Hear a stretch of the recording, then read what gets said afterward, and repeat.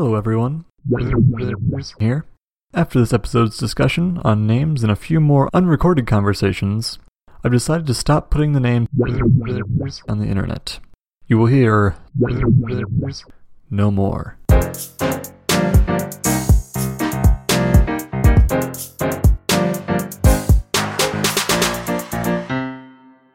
Hey, Zach. Hey. So long ago, in the days of yore. It's been so long. It's been so long. You asked me if I would rather be able to fly or be able to turn invisible. And I think I said invisible? Yes, you did. Okay. And you challenged me to see if I could, come up with the type of person who would choose which. Yeah, right. And I did very well. I can't articulate it, but I asked all of my roommates which they would choose with a hypothesis already in my head. Okay. And all of my roommates fit my hypothesis. The other day, I met a guy. I talked to him for 5 minutes. And then I said, by the way, which superpower would you choose? I confirmed that hypothesis. Nice. There was one person that I got wrong. Not a roommate, but somebody that one of my roommates knows. And she was up here to hang out. And so I think what happened is that I only know her in the context of this roommate. Oh, okay, yeah. So I anticipated it would be the roommate's answer, and it was not. I asked my roommates as well. I didn't have a hypothesis in mind, but I just kind of guessed. Okay. I didn't have a reason for it. I was wrong about one, but... You gotta get to know your roommates better, Steven. Yeah. Do trust falls. I don't trust falls. Right. Nope, that's not a story to tell me. That's a story that is my fault, isn't it? Were you there? It's possible. Yeah. I thought it was the year after. Nope, I was present at that event. Oh yeah, you were. Yeah. Yeah, I did. Trust fall with Zach and he dropped me. It was not a me dropping you thing. It was just, I don't know if everyone just thought it would be funny or if we just all weren't paying attention. I usually go with the latter. But yeah, I was on a table above some wood chips, like a picnic table, and we were doing the trust fall thing. And I got up, it was my turn. I went up there and I leaned back and I hit the ground. It was quite surprising. I can't remember many things, many events with a picture, but there's a picture tied to that moment of you 3/4 of the way down to the ground. To be fair, there were some hands on me. It just was not nearly enough to catch me. Yeah. So some people were paying attention, most were not. I'm going to go with the paying attention because it makes me feel better. Okay. I think it's that. I don't remember what the thought was behind it. That would be a great time to have a flying superpower. Right, yeah, that's the other thing, is if you could fly or turn invisible, trust falls would be a lot easier or a lot harder. Invisible trust fall. You have to trust that they're falling as well. Your invisible roommate from somewhere within the room shouts, trust fall, and you need to dive to where the voice came from to try and catch them. Oh, it's the worst game ever. So what did your roommates say as far as why they wanted those superpowers? One was similar to me, which was I could just not be there, which is preferred sometimes. Mm-hmm. And the other one that I asked said that flying just seems inconvenient, and they thought they could do more with invisibility, more like you, where you didn't really have a use case. It was just, in theory, this is more useful. Mm-hmm. Oh, one cited being, quote, a nosy bitch. Did I say cited there? Yeah, I think cited works. Okay, cool. That's what I meant to say, but I wasn't sure I said that. Okay, I think you said cited. I think you're good. I think words still work how we expect them to. But do names still work how we expect them to? I'm dumb, Zach. Last time we talked about changing my name as far as the school and my baristas were concerned, but I put my real name into the world all the time. Right. On this podcast, yeah. Or on my website, or my Twitter. Well, but the podcast, the Twitter, and the website are all separated from your face. Right, but they're not separated from a housing lookup, like a phone book or whatever people do these days. Okay. So what I should do is change my legal name to and use as if it were a fake name. This sounds so elaborate. Okay, keep going. No, it's less elaborate, because now, so all the things I want to keep private, I will use my legal name, but all the things I have to deal with on a daily basis will be under my birth name, but not my legal name. So wait, so what's the goal? What's the outcome of this if it goes perfectly?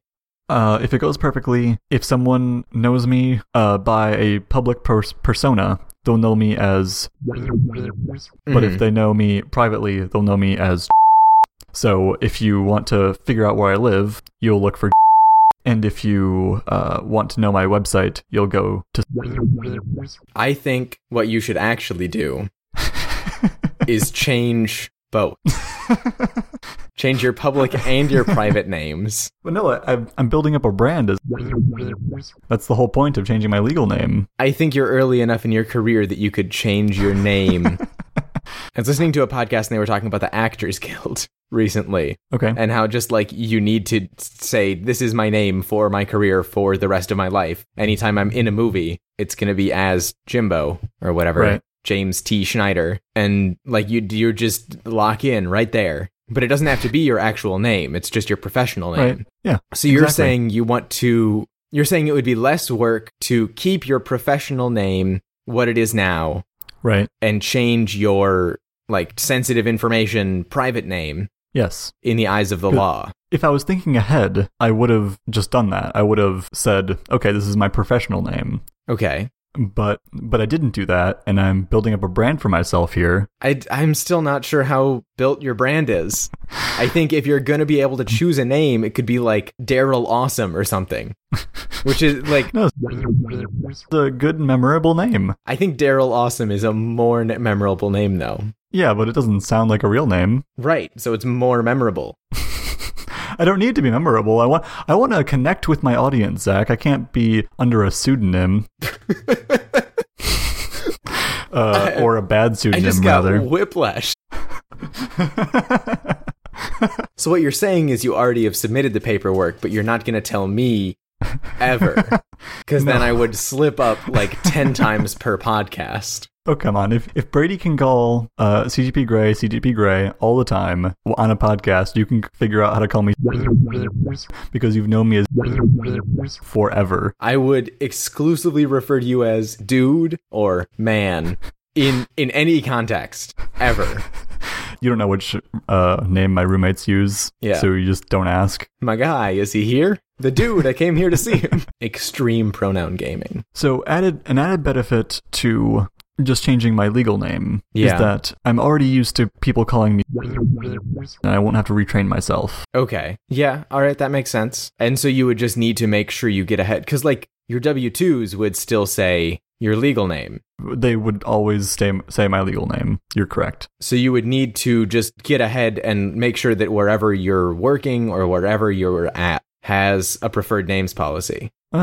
Yeah, right. What if... That makes sense, yeah. Okay, what if the IRS wants to send you your tax returns in the mail? They would send it to my legal name. And what if I want to send you a letter in the mail? You would also use my legal name because that's what my home address is under. Okay, but like fan mail would be at a P.O. box. Exactly. I think you're a weird dude, but I think that the plan seems watertight at least. Good. You can call me whatever you want. You've known me as for how many years? Yeah, if you were Daryl Awesome, then I wouldn't be able to tell people about like the myth of that is still sort of embedded in my head from freshman year of high school. Then I'd have to tell people the myth of Daryl Awesome. Would you change your legal name to something fun like that? No. Or it'd just be like Jim Smith. I mean, now that I'm thinking about it, maybe I want to make it something ridiculous so that I'm not tempted to tell people. Okay. Like, if my name was, oh god, okay, I can only, like, get ideas from the things around me, so Sound Foamington. Okay. I was thinking Manhole Waffles. Yeah, exactly. If my name was if I changed it to Manhole Waffles, then I wouldn't be tempted to tell the people at my place of business, like, my real name and screw up the whole system. My legal name, I should say. But to the IRS, I am Manhole Waffles because who cares what the IRS thinks? Right, yeah. Yeah, okay, I think just because I want you to and not necessarily because it's a good idea. You should go with something closer to Manhole Waffles than Jim Smith. Because also you'll hear yourself saying it, and you'll be like, wait, no. I never say those words together, but like, I've heard of a Jim Smith before, but no one says Manhole Waffles in a sentence, so that must be my name, I guess. And I'm not supposed to say that. Yeah. A downside to manhole waffles is that that would be the thing on my driver's license. And I do have to show that to people occasionally. Could you get your like student ID reprinted with your preferred name? Mm-hmm. There's a $25 fee, which seems a little ridiculous to me, but I don't know. If it's only the once, it's not too bad. It is just a piece of plastic though, so. They probably have to like go and manually edit some databases or something. I'm imagining a conversation between me and whoever I'm going to have to talk to about this. Oh, okay, yeah, can I just get my student ID reprinted? Yeah, that'll be $25 in 3 days. Oh, why does it take so long? Well, we have to manually edit the magnetic tape with strong magnet pens. They've just got those like Sizzler magnet egg things that you would buy when you were going on a 20-hour trip to Wyoming in the car to annoy your parents, and they just have to kind of run it over the little bit of tape that says your name. Speaking of magnets, so I have a laptop, and when you like bring the two shells of the laptop together, they click closed with magnets because there's magnets on both ends of it. And I have a phone that I guess has a magnet in it because anytime I accidentally put my phone too close to the laptop magnets, the screen shuts off. Which must be for like one of those flip over folio cases, like the magnet's supposed to tell you if it's covered or not. Right, yeah. But it ends up just locking sometimes. That's awesome. The MacBooks, Zach, hashtag security news. Oh, I've been very, very far outside of the hashtag security news bubble because you haven't been telling me anything. Yeah, I've also been mostly outside the bubble because I've gotten bored of listening to Steve Gibson talk about it. Anyway, the new MacBook Airs have a thing. I think it's a new MacBook Airs. T2? Don't quote me on that. Yeah, yes, but the cool thing that I'm going to tell you about is the microphone. Yes! Which has a hardware disconnect. So if you close the laptop lid, the microphone is disconnected from everything. Yes! Sometimes if I'm grumpy at people who have stickers on their laptops' cameras, I will remind them that the microphone, you can't put a sticker over that. And they're like, well... So that's very refreshing to know that there is that hardware disconnect. I was legitimately considering before I got this laptop. There's a laptop that some company kickstarted, and it has an actual physical hardware switch on the side for turning on and off the camera and turning on and off the onboard microphone. Nice. But what if you overdrive the circuits, Zach? Yeah, overdrive the circuits, make a jump bridge to the T4 floppy hardware disconnect. Route it through the mainframe. Yeah. Anyway, what were you saying about your phone? Oh, yeah, the magnets in my phone. Mm-hmm. I could use them, but I only ever have them frustrate me. But that's because I want to be using my phone for things, and my phone is like sometimes the most convenient place to put it for the things that I want to use it for is on top of where my computer is. Which part of this is lame? The fact that I want to use my phone? Yeah. For things that I use it for? What is this, 1930? I've been like honest to God phone calling people. It's been strange. Do you do much FaceTime, Zach? I don't have an iDevice. Do you do much off-brand video chats? The most regular video chat I do is with you. Via Skype. Yeah. And not on your phone. Right. Yeah, I don't know. I video chatted on my phone when I was in Sweden, just because it was the easiest way to stay in contact with people while I was still like making food or whatever. Mm-hmm. But now if I'm going to call somebody, it's just like to catch up and to sit down and to talk about stuff. So it doesn't need to be as mobile. All right. So I don't use my phone to FaceTime, but what do you use your phone for? Wow, thanks for asking, Zach. I was just I just wanted to tell you about how I've been using my phone. That's crazy convenient how it worked out. I have been using my phone less. Yeah. I use it for basically 3 things. Because about 2 months ago, I took all the games and social media off of my phone. Mm-hmm. I kept podcasts, messaging apps, and utilities. Okay. So... And what, I guess, first of all, what was this is the semester of rules, so what was the rationale? What were the steps that led to you doing that? Right. So CGP Grey pointed out that I'm never bored, is basically the rationale, which is the phone is offering constant stimuli, and that may or may not have negative effects on a person's brain. We just don't know enough about it yet. Yeah, we don't know enough about it yet, and if it does turn out to be bad, if there's a triple-double turns out, and this is like, oh yeah, social media is awful for you, long run, like, I don't want to be the one who is like, I can't do that. Nope, just gonna ignore that science because I can't be without social media. I think even without, like, the science behind you, the intuition just says that social media is not, like, a thing that our brains are set up to handle. Yeah, so, like, back when we were living in tribes, when the majority of the planet was living in tribes, I should say. Back when you and I, individually, we... Back when the majority of the planet was living in tribes, we could talk to like 10, 20 people at a time. Yeah. And if it got to be more than that, it was like, well, someone's about to die. So in this day and age, back in my day, we couldn't talk to anyone. But nowadays, we can talk to 17 people at the same time, not separately, I should say. Yeah. And we can see what they're doing, and we are looking at what they're doing in a lot of detail. And it gives us a sense of socialness with these people, hence social media. Yeah. But there's a lot of it, and there's a basically endless amount of it.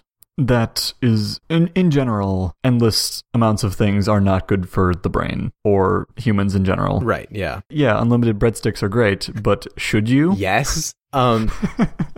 Just to clarify, are you saying that connectedness is bad? No, I am saying that too much connectedness could be bad. Okay, that there's a limit. It's good, but then you hit some fall-off limit, and then it starts going back down again. I think that's my theory. And if someone publishes something and says, this is definitive, it's definitive that social media can't hurt you in any way and is only good. Which seems unlikely. Yeah. And I'm not trying to, like, say all social media is bad, but certainly in moderation is the better option. And I wanted to see, like, how does this affect me if I just remove all the entertainment from my phone and just use it as a one-to-one communication device and podcasts? How does it work? My battery is great. But, no, I mean, it's really hard. Let me read the rest of this, what I was going to say. Okay. And then I'll get back to that. So right now, the main things I use this phone for are podcasts, texting, weather, and a calculator. And texting is the only one of those things that I can't do on my watch very easily, at least. So I'm trying to figure out a way to reduce the need to do that for that. Not the need for it, but the burden of texting via a watch. Gotcha. And you have one of the fun, fancy voice watches that you can talk to? Yes, I can talk to my watch. So I wrote all that on a Friday afternoon after a really good session of studying and a lot of caffeine. And as I write what I'm about to say next, it was a Saturday morning, and I'm listening to a podcast and trying desperately not to reinstall Instagram. Okay. So on Friday, I unpaired my Bluetooth headphones from my phone and connected them to my watch so that I can see if it's a pain to just listen to things via the watch. Oh yeah, because it's the future now, and they've got iOS 12. Yeah, exactly, and Overcast. Yeah. And so far, I've been mostly asking myself, like, wait, why did I do this again? Why do I even want to leave my phone at home while I go to school or whatever I want to do? And I guess the answer is to prove that I can, or to break my reliance on the phone. Okay. But maybe this is just the way the world is moving, and all I'm doing is making my life harder. Right. So, yeah, I took all my social media apps off the phone because I wanted to be bored, I guess. Yeah, Like, I was bored for the first week, and then I found just different ways to entertain myself. Granted, they're much more productive ways. Writing this was a way to cure the boredom. But yeah, it's still not boredom. Not like the original reason for taking the apps off the phone. It's not I have nothing else to think about, so I'll invent the cure for cancer or whatever. Okay. I told myself that I'd keep social media off my phone until 2019, so I'm going to do that. maybe come January, I'll have a whole new perspective on social media and I won't want to come back. Maybe I'll come back and use it differently, and maybe I'll come back and use even more. There is that, like, I do want to reinstall Instagram frequently. I want to see what my friends are doing. I want to post things and want the dopamine when I see the notifications that 17 people liked my post. Blog. You gotta blog. Blog the pain away. Okay, so my tangent, and then I'll get to my actual thoughts on what you were saying. I've been cluing in more to like the indie web, which is just people being like, hey, man, Facebook is just like basically the whole internet at this point, and that's a problem because I don't trust Facebook, and also they're stealing my data, and I want to be able to choose like how that works and don't want them to track me from website to website and whatever. Sounds like me. And so they're like making their own blogs or there's something called Notes, which is kind of the parallel to tweets. And it's this weird mishmash of like terribly thrown together things, but I think it's a cool idea at the core, and I want to get more involved in that community because I think it's a noble goal of divesting yourself from those silos of content to more personal things. Right. But I've actually been thinking, like I said before, the one thing that's keeping me on Facebook is the events feature. And that, like, if my friend has a thing they want to invite me to, they can send it to me. But not only that, Facebook can recommend, hey, you are a coffee person, so do you want to go to this coffee showing at Colectivo on Sunday? And their recommendation algorithm can point me in a certain direction. And I just started questioning myself the other day whether that recommendation algorithm is inherently worse or better than word of mouth. Like, if my friend knew that I was a coffee person, they could also tell me about this coffee event. Right, but your friend would also have to know about the coffee event, and Facebook is all-knowing. Right, but I don't know. I don't think that trusting Facebook to provide me with the events is the way that I want to run my life. It's just that it's that network effect, so I would need to convince my other friends who, like, have bands to post about it somewhere other than Facebook, and that's... People like change, Zach. It'll be easy. Yeah, it's super easy. People also like the nitty-gritty of setting up your own website is always really fun. Which brings us to our next sponsor, Squarespace. I was going to say Linode and Hover and AWS and... That's good. What's the HTTPS one? Let's Encrypt. Let's Encrypt, yeah. They're also sponsoring. It's a group sponsor. And also WordPress.org and... It's real easy. You just combine all these things in just the right way. But I think there is, like, a lot of the indie web stuff can work just out of the box with WordPress. But I think that's one step too far. I think the other part is it makes the costs bear what it actually is to own your own server and to own your data and to not be getting it for free because you're giving up your information for advertisers to throw bullshit at you. And seeing those costs and seeing, like, for me, my own website isn't much, but it's like $3 a month or something. And just saying, yep, I want this. I want to keep spending $3 a month for a thing that currently has 3 links on it because I'm lazy and doing school. So anyway, that was my tangent about the indie web.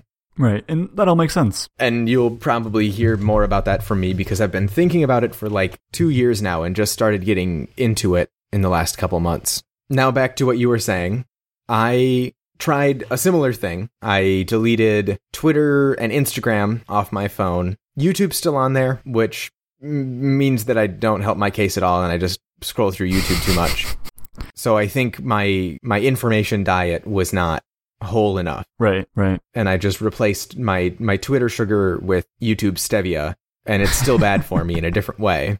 Right. And then slowly, like, web Twitter creeped back into my life. Web Twitter? Yeah. Web Twitter? Yeah, you just open up Chrome and you type Twitter into the browser and bam, now you're on Twitter. Web Twitter. Yes, keep saying it incredulously because I am indeed incredulous. You're incredulous. Why? Because it's awful. That's why. Please, yeah? Don't tell me it's not awful because it being awful is the only thing keeping me from not being on Twitter. I don't mind it much. I think my craving for the dopamine of seeing whatever snarky thing about Jeff Sessions, The Onion just tweeted, overpowers That was a good headline. It was a very good headline. The Onion's had some killers the last couple days. It's been good. Anyway, that overpowers my desire to not get sucked back into Twitter. Mm-hmm. On the other hand, I open up Instagram on Chrome when somebody says, hey, I just posted a picture, you should check it out. I go, I check out the picture, and I close it. Okay, interesting. Which is very different from how I interact with the app of Instagram. Definitely. Which is, it's got the messages. So every once in a while I have to reinstall it just because somebody's like, hey, I sent you this Instagram thing as a message, and I don't have the guts to tell them that I'm just one of the weird hermits who decided to live my life off of Instagram. So I re-download it and I look at the message, and then immediately I will click on the explore page and start scrolling. And after 5 minutes, I'll say, hey, wait, this isn't why I downloaded this app. And then I will re-uninstall it. It's so interesting to me that the web version of Instagram doesn't have those same really quick pathways of just my thumb will hit the explore page if it is there. That's interesting. My other point, outside of the web Instagram stuff, is you were saying that you weren't achieving the boredom that you were shooting for at the beginning. And I think it's good to recognize that you aren't hitting the goal that you set for yourself at the beginning, but I also don't think that you can't reshape the goal. I think a goal of spending your time more wisely or something seems like you're meeting that, unless you think that you're losing something by not being on Twitter. I don't know if I am. I'm trying to think rationally about it, and I don't mean like Spock rationally, but like actually rationally. I'm trying to think. Isn't Spock actually rationally? No, he's like... you should read the Rationality from AI to Zombies, because like he makes fun of Spock a lot. Okay. Because he's supposed to be completely rational, but like acting without emotion is not necessarily rational. Oh, it's just... Because... Yeah. So, like, if the goal is to make myself happier or healthier, and they go hand in hand, I think, to some degree, if that's the goal, then your emotions are important. So, thinking rationally in this context would be saying, okay, do I actually think that reinstalling Twitter is a good idea, or is it just an addictive meat brain? Mm-hmm. And it's very hard to tell the difference between the two. Okay. So, that's why I think the 2019 goal will stay for sure. Because I think 3 months away from a thing is enough time to judge whether or not I actually want to do, whether or not I actually need it or even want it. I think I might be able to solve some of my Twitter problems if I made a just post client. There's got to be some already. Well, I'm also thinking about that in the terms of the indie web and like eventually doing it for myself. Yes. But yeah, there's probably one that's already made for Twitter. I could set up a microblog and just have that and have a IFTTT to post it to Twitter. Yes, microblog is a indie web thingama. Yeah, or like just a blog and have that post to Twitter, but just keep it under 240 characters all the time. Right. Okay, actually, so I've been thinking about this. There is something called the note in the indie web parlance, and that's effectively, like, it's short, whether it's 240 characters or whatever your limit is that you're setting yourself to. But it's usually not like a whole blog post on how I made a toaster strudel or whatever. I don't read blogs much. How I changed my name to Manhole. Yeah. I said those words, manhole waffle, and I wasn't like processing how ridiculous that was. Let's change it to Person Hole.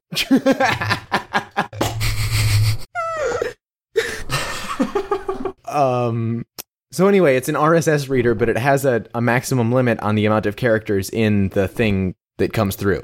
So it's nice. a filtered RSS reader. That's my idea. All right.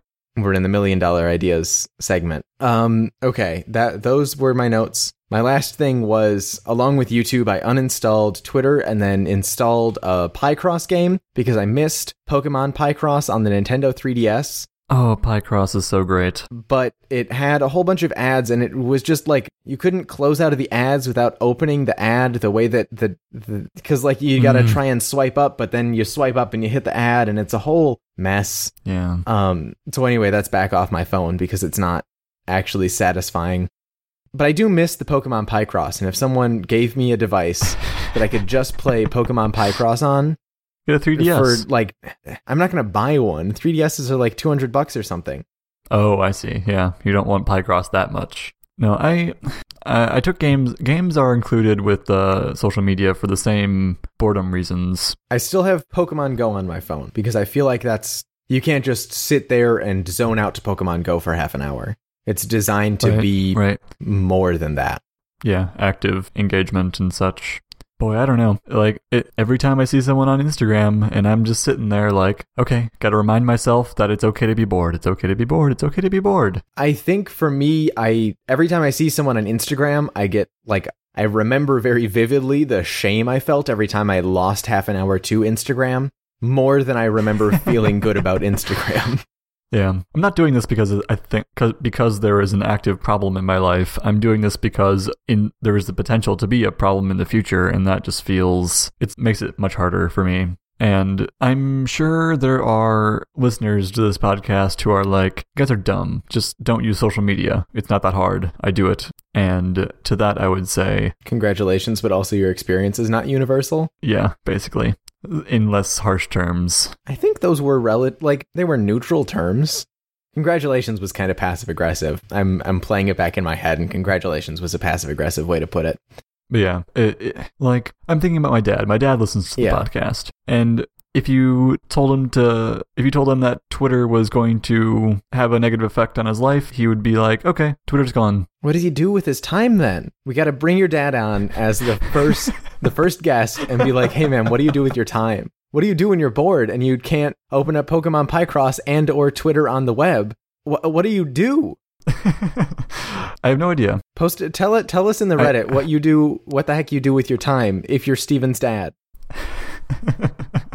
I don't have a good answer to someone who is like, oh, social media is easy to get rid of. You just stop using it. It is not that easy, is all I have to say. Gotta shut my brain up somehow. Yeah. I have two more thoughts on phones that aren't directly related to this information diet thing. But your prompt in the show notes was how we use our phones in every day. That's what it was going to be, but it didn't turn into that when I wrote it. One thought is I do texting and messaging and stuff. But a problem that I'm having now is that I'm in too many group chats that are in the same communication medium as the non-group chats.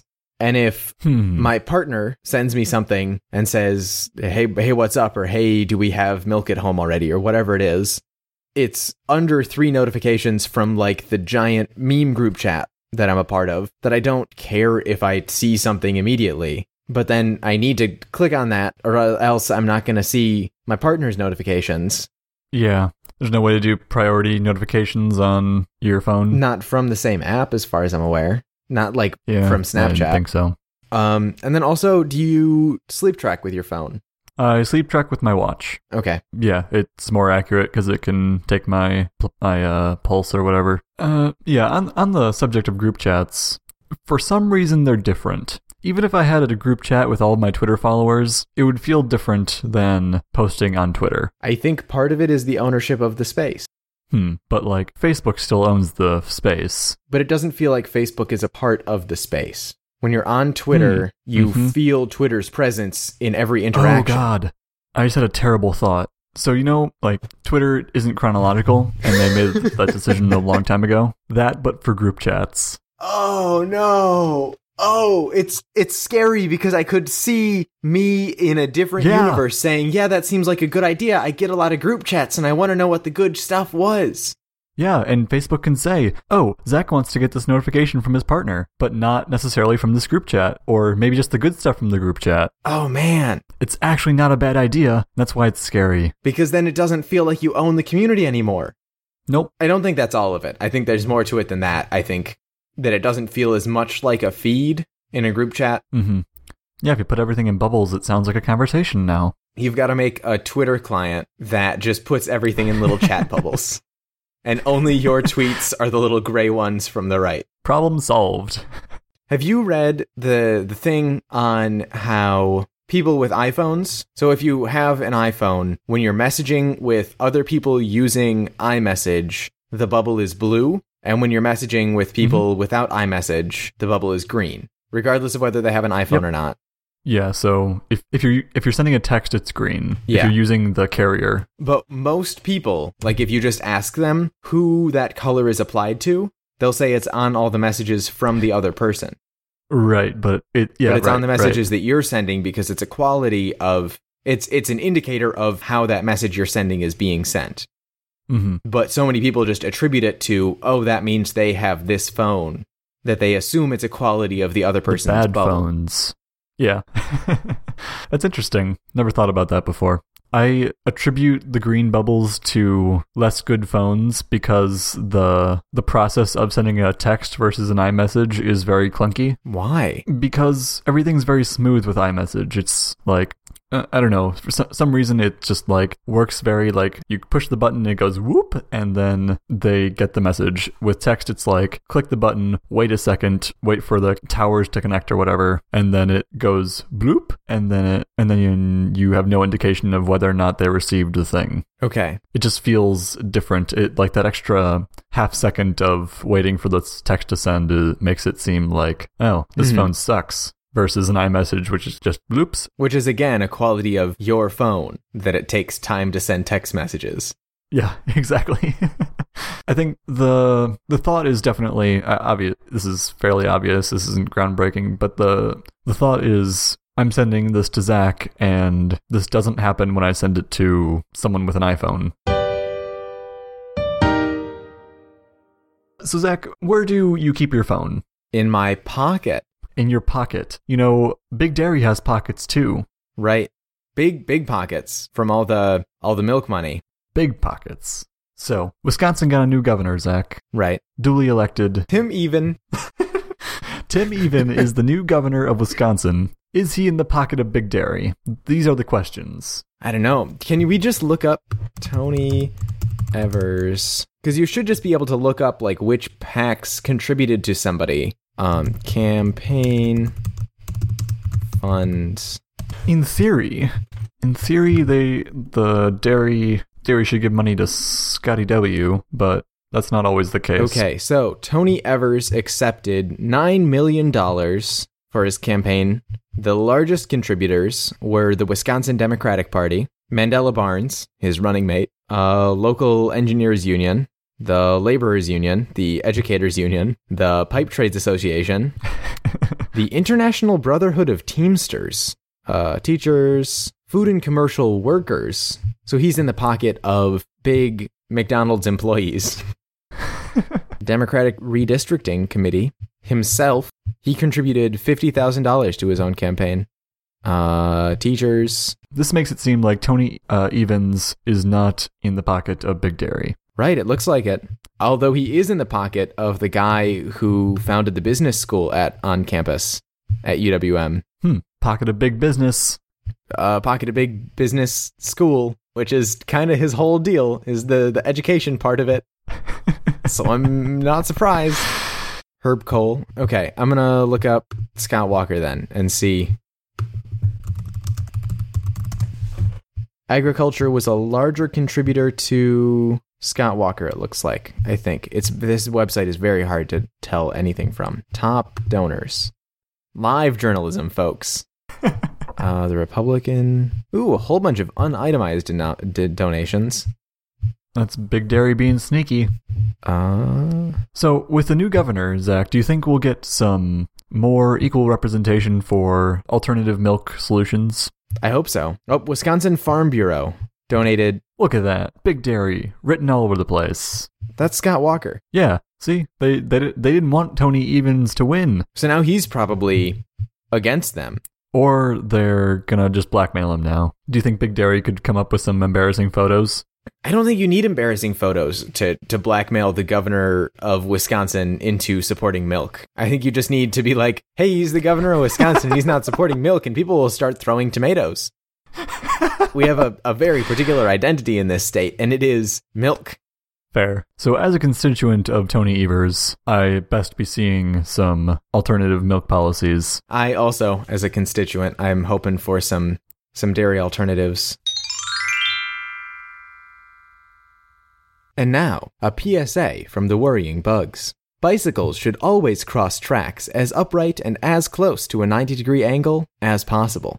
This has been a PSA from the Worrying Bugs. This sideways bicycling. Bicycle on the wall. No, it's What does this mean? Why is this a thing that we need to say out loud? because Milwaukee just got a streetcar, and the streetcar has rails. And if you try and cross parallel to the rails, your bicycle wheels will go in the rail grooves. Okay, but upright? Yeah, like, don't lean hard, because then your wheels will get stuck in the rail grooves and you'll flop over. Oh, okay. I see. What did you think they meant? Well, always cross the tracks upright sounds like people are crossing the tracks like at a 45-degree angle. Or like you said, on a wall or something. And I'm like, that's just not an issue. I mean, it's an issue. It's hard. There's like 3 blocks of it where they don't have a bicycle route, and I don't know where you're supposed to put your wheels, because you can't put them by the track, and you can't. But they added the first bus bulb in the city, and I'm happy about that. So everything else is secondary to the now precedented existence of a bus bulb in this city. So I can fight using that as precedent for a bus bulb by the school, because I don't want to have to park my bike behind the bus when it stops right in front of the school, because I want to keep moving. Speaking of being very mad at buses, Greyhound is a sham. It's a bad. They don't actually take you where you want to go. They just sit you in a bus for a half hour and drop you off where you left off. It's like the Helen Keller, that story about Helen Keller. I don't know that one. Oh, yeah, so Helen Keller, she was too reliant on her parents or something because she was blind and also deaf. Just move out already, gosh. And so they got her a tutor, but she wouldn't listen to the tutor because she wanted her parents to be there or something. So they were like, okay, we're going to send you away, and it's going to be hours away. And so they built a little cabin right behind their house, put her in a horse and carriage with the tutor, and then they went in circles around the village they were in until eventually they just came right back to the little cottage right by her house. Okay, I guess I have a question then. Why not just take her to an actual cabin in the woods? I don't remember the reason. There was some reasoning, but maybe they could afford the land right behind their house and not an hour away. Maybe. So anyway, Greyhound doesn't quite do that, but they do jerk you around in other ways. I was mad about this 3 weeks ago, and so now I've got to re-drum up the anger. Reread your journal entries. Get mad again. So I went back up to our old high school to help him out with the camera setup that I pioneered and then left without giving anyone instructions for. So I went back up because I was like, hey, maybe that's a bad idea and I can give them some instructions. And one of the teachers wanted instructions. So I wanted to go back up, but to get to Rosendale, Wisconsin, there's no way to do that for me because I don't own a car and the buses only go to Fond du Lac. So I was like, whatever, I can maybe talk somebody else into driving me from Fond du Lac. So I started to book my Greyhound ticket from Milwaukee to Fond du Lac, but it turns out they recently changed up their schedule and now there's only one bus every day at 3 p.m., which on this particular day I had class. So the plan was I would be able to take the bus up and then hang out for the weekend and then come back down on Sunday. But I needed to go up there on the Friday. But on the Friday, I had a thing going on at 3 and the bus left at 3. So I got very disgruntled because what the heck, you used to have a couple different times that I could go back up to Fond du Lac. And then I was tired. So I went to bed. And then the next day I realized that maybe I could go up and then take the bus back down. So I looked up on my phone to confirm that would work, and it would have, but I didn't buy the thing because I was in class when I thought of that, and I was just quick checking that it would work on my phone, and then I was done. So I got home, and I was about to buy the bus ticket, so I open up Greyhound, it autofills all of my old information, and I'm like, yep, Fond du Lac, Milwaukee, those are locations, next, purchase. And the second that I clicked purchase, I was like, oh no, this was autofilled from a day ago. And all of their dumb, dark patterns were just like, hey, dude, you just want to click this button. And this is the next button. Don't check this information over. Just click yes. Click yes, click yes, click yes. So I had a bus going the wrong direction. And I was like, whatever, it's been a minute maybe. I should be able to call somebody up and say, hey, I made a mistake. This is the same price, the same route, just the other direction on a different day. I should be able to change it. Because their buses are never totally jam-packed, so it's not like I'm stealing a seat from someone. So I called them up, and they have me go through this whole rigmarole, and they don't give me an option to change or to refund or whatever, because the moment I clicked done, that was it. I was done. Really? That's crazy. And I was like, whatever, I'll just go. Oh no. because there's no freaking other way to get anywhere in Wisconsin but Greyhound. So they have this dumb monopoly on non-car transit throughout the state, and I can't be angry at them because I need to continue using their service. So anyway, my $1 million business idea is we build a better goddamn bus service than fucking Greyhound. Amtrak. Not a bus, but I dig it. I have a document saved to my computer about the importance of transit in rural America, and I was going to read it for the show, but I forgot. I agree, Zach, that this is an issue, but my thought is that Greyhound probably is not, even with their monopoly, is not doing super well. Right. And making any competition at all will be next to impossible. Not because Greyhound will just lower their prices and kick us out of the market. But because it's a very hard problem to solve. Yes. I was afraid you'd say that. Okay, here's the idea. Uber, but for long-haul truckers. Oh, okay. So somebody already has a truck cab and they're already going up. So it's more like Zipcar. Sure. I don't know what Zipcar is. Zipcar is a car rental service, but also on the side they have you can just have a message board to carpool with people. So it's like what Uber was initially billed as, of just being oh, it makes it easier to carpool, and not, hey, let's double the amount of miles traveled per trip because somebody's got to drive to you and then drive you where you want to go, and that doubles. But it's so convenient, Zach. It's so bad. It's so dumb. It literally doubles the amount of cars on the road. But it's so convenient. You can walk a block to the bus stop. I know I'm clipping. I don't care at this point. I've used Uber once, and it was Really? when you and I went to Indiana. That's weird that I've used Uber more than you. That's a weird feeling. I'm just really okay with walking everywhere. Yeah. I don't use the buses either. Which is fine, especially in Madison. It's so. Yeah. I went to a place down in South Milwaukee the other day, and it took an hour by bus. Probably a 15-minute Uber ride, though. Half hour. Still. Right, but then I can... Zach, the gig economy is the future, whether you like it or not. I don't like it. I don't like it either, but it's the future. Because you know what? There are three sides of the triangle of capitalism. There are the people who own the business, the people who work the business, and the people who consume the business. Okay. And gig economy is great for the people who consume and the people who own, and not great for the people who work. Okay. But the only people who care are the people who own and the people who consume. That's why gig economy is the future, and it's terrible for anyone who works in the gig economy. I don't know enough about economics to dispute that. Doesn't it make sense, though? Just on the face of it? Yeah, on the face of it. But it's dumb, and it doesn't have to be that way. I mean, it is dumb. It kind of has to be that way, because it's super efficient for the people who pull the levers, and super convenient for the people who give money to the people who pull the levers. I'm just going to move to a country that gives a shit about its citizens who don't have money. Those are disappearing. Yeah. Zach, think about it this way. If everyone has money, you don't need to worry about those people. It's easy. Trickle-down economics does not work, has never worked, and the guy who came up with it was like, this is crazy, it's probably not going to work. He was like, I don't know, this might work, but don't get too greedy, because this is a house of cards, guys. It's not going to perpetuate itself. Speaking of House of Cards, there's a new season out, and maybe we should change the subject to that. That's a good plan.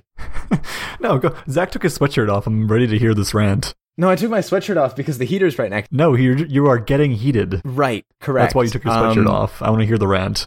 I lost my train of thought. It was something about... Oh, okay. Yeah, it's...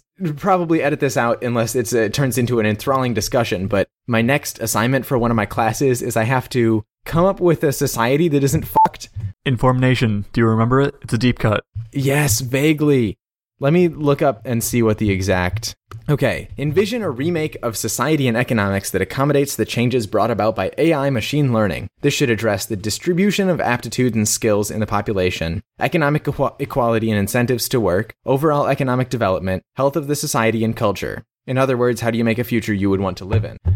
Don't worry about how it gets to this state. Just imagine a state. Oh, okay. And basically all we've talked about in class so far is just universal basic income. Because our professor reads a whole bunch of the Wall Street Journal, and that's all they talk about. So what's your idea, Zach? I think having some fundamental rights of food and water and place to stay. And then if people want more, they can, whatever the fuck, they can make crafts and sell them on Etsy or whatever. Like capitalism plus. Hear that, everyone? Zach just advocated for the gig economy. I think the gig economy is okay so long as, like, it's not serving every level of the hierarchy of needs. So, what's the difference between crafts and cars? What do you mean? Well, you were cool with the gig economy for arts and crafts. I don't mind people being private drivers so long as they have health care. That's the part of the gig economy I don't fuck with.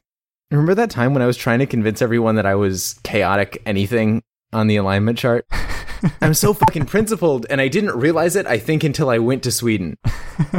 Tell me your principles, Zach. There are some inalienable rights that we aren't acknowledging at the moment, like clean drinking water. So, let me ask you a question. This is mostly for my curiosity, and this will probably all get cut out, but If you got a universal basic income that was definitely enough for a family of 4 to eat and live, like that you could drink or whatever, you could live for a year on that, maybe just eating peanut butter sandwiches half the time or whatever.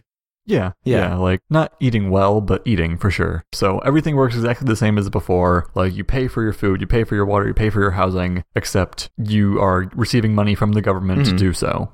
That is what universal basic income is. So if that person is unwise with their money, maybe not even to a huge degree, they're not buying Ferraris, they're just eating more than they probably should. And in December, they cannot afford their rent. Yeah, I don't know. What's the solution, I guess? I think the studies have shown, the science has shown that it's cheaper to give people homes than to try any other method to, like, deal with the homeless population. Okay, but, like, they aren't homeless, they're just a month behind on their rent, right? They did their best, but they were not misinformed, but, like, or maybe, like, there's a shortage of milk, and they need milk, and the things at the estimates at the beginning of the year didn't account for this high price of milk. So their budget for the year from the government is short. What do they do? It's the government's fault. In this case, it's the government's fault that they don't have enough money. So what's the solution? Or not even the government's fault, but the weather's. I haven't considered that. That's a good point. My professor is an atmospheric scientist. So I think I can say it's tied to a cost of living calculation.